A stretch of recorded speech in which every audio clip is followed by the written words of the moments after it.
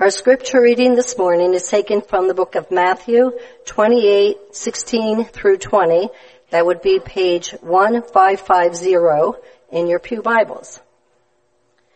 Then the 11 disciples went to Galilee, to the mountain where Jesus had told them to go. When they saw him, they worshipped him, but some doubted.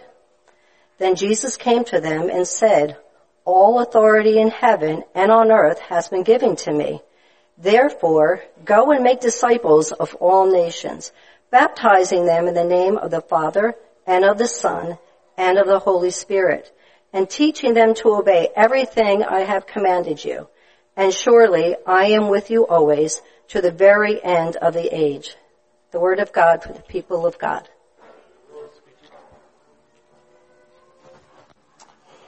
Friends, I invite you to join me in prayer this morning.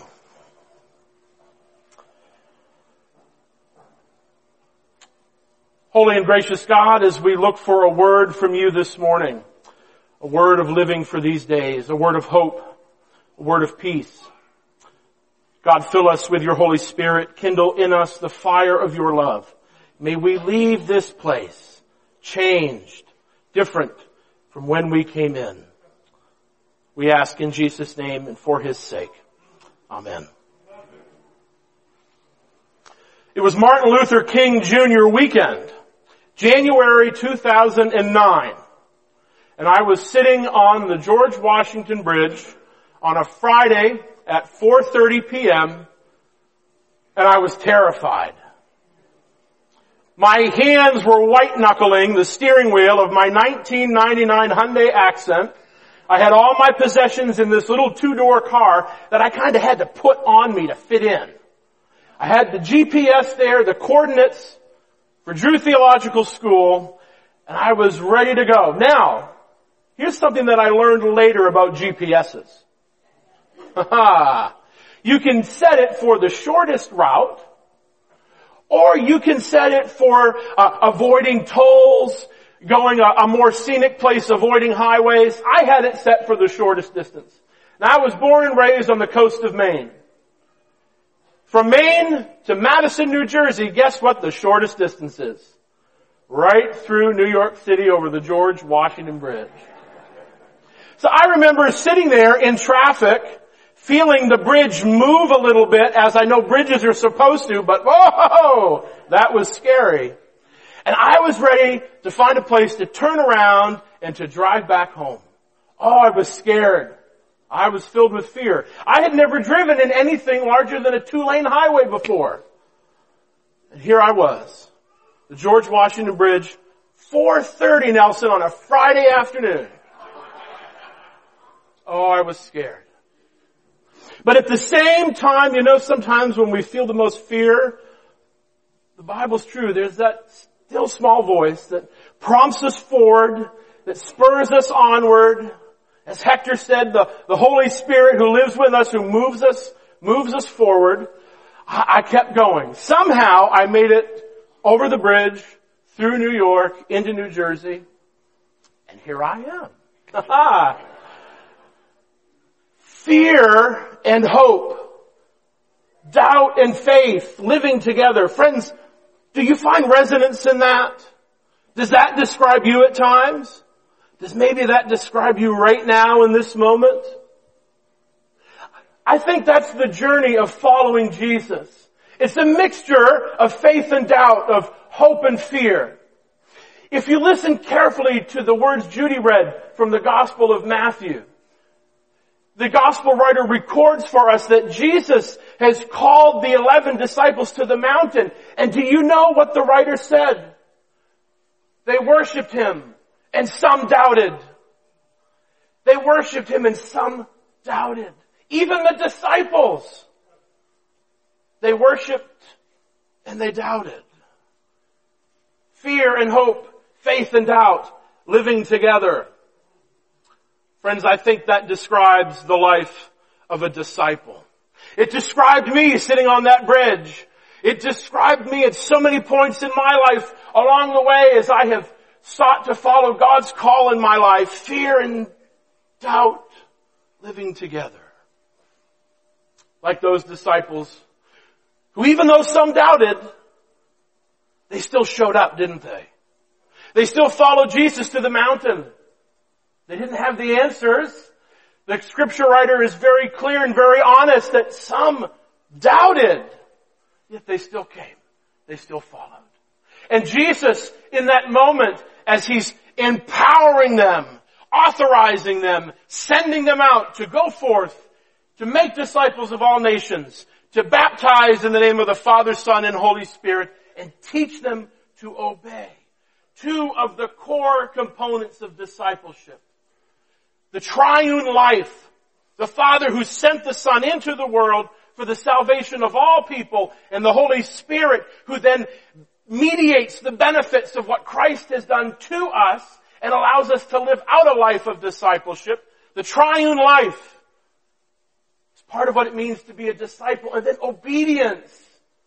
Obedience to what Jesus has taught us. You know what obedience is, friends? Obedience is showing up even when we doubt. Obedience is going to the mountain, following the call of Jesus, listening for His voice, looking where He's going, following where He leads, even though inside us perhaps we're filled with fear. That's what it means to obey. It all comes down to Jesus. See, Jesus, when they come to the mountain, and here's a tip in the scriptures. When we find Jesus on a mountain, or when we find a mountain setting, something important is about to happen. Where does Moses get the 10 Commandments? Where does Elijah show that the God of Israel is greater than the gods of Baal? Where does Jesus, in Matthew chapter 5, gather and start to teach what it means to live in the kingdom of God? The Sermon on the Mount. Where does Jesus take the 3 disciples and go up and is transfigured and Moses and Elijah appear? On a mountain. So here's Jesus on a mountain. This is important. If we're close readers of our scripture text and good listeners, we know that this is something important. This is something to which we must pay attention. Jesus is on the mountain, and here He authorizes and empowers His disciples to make disciples, but He goes further than just that. He goes further than just that. And friends, this is what makes Christianity different than any other worldview, any other religion. Jesus does not just give them a set of principles. He does not give them ethical and moral guidelines or religious teachings. He gives them His very self. I will be with you even to the end of the age. He's with us in a way that is mystery, that is beyond our ability to get our rational minds around. He's here with us right now. And He is still looking. He's still calling for people to come and then to go. He's still calling us even now. Friends, as we begin this journey together, this is what it's all about to me. And if it ever becomes anything less or anything more than this, please stop me and correct me. It's all about Jesus. It's all about the one who has called us and who says, live a life saturated in the triune God, Father, Son, and Holy Spirit. We baptize in that name, and then we obey, and in doing so we go out and we teach others. That's what it's all about. Every missions program, every Sunday school program, every small group, every program, all our teaching and worship. Friends, if it's not about Jesus, we might as well close the doors and leave. It's all about Jesus. Karl Barth, the great Swiss theologian of the 20th century, was delivering a series of lectures at the University of Chicago Divinity School in the 1960s. And he was near the end of his life. And in fact, when he was delivering those lectures, he was quite sick, unbeknownst to the faculty and the students who had gathered there to hear him. And so he had delivered a series of lectures over 2 days, and the next day he had fallen quite ill, and in fact he would pass away not long after that. Well, they had prepared for a time of questions and answers from the student body.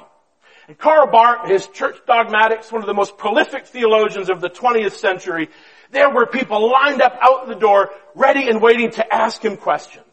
And here he was seated in the front with the the divinity school president, and because of his health and his condition, he really did not have the stamina and could not take all these questions.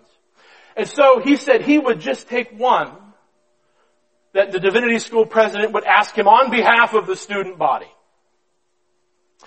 And so he's there, and the question was this: in your decades of pastoring, of researching and writing, of teaching, publishing, what is the greatest theological insight that you have ever gleaned?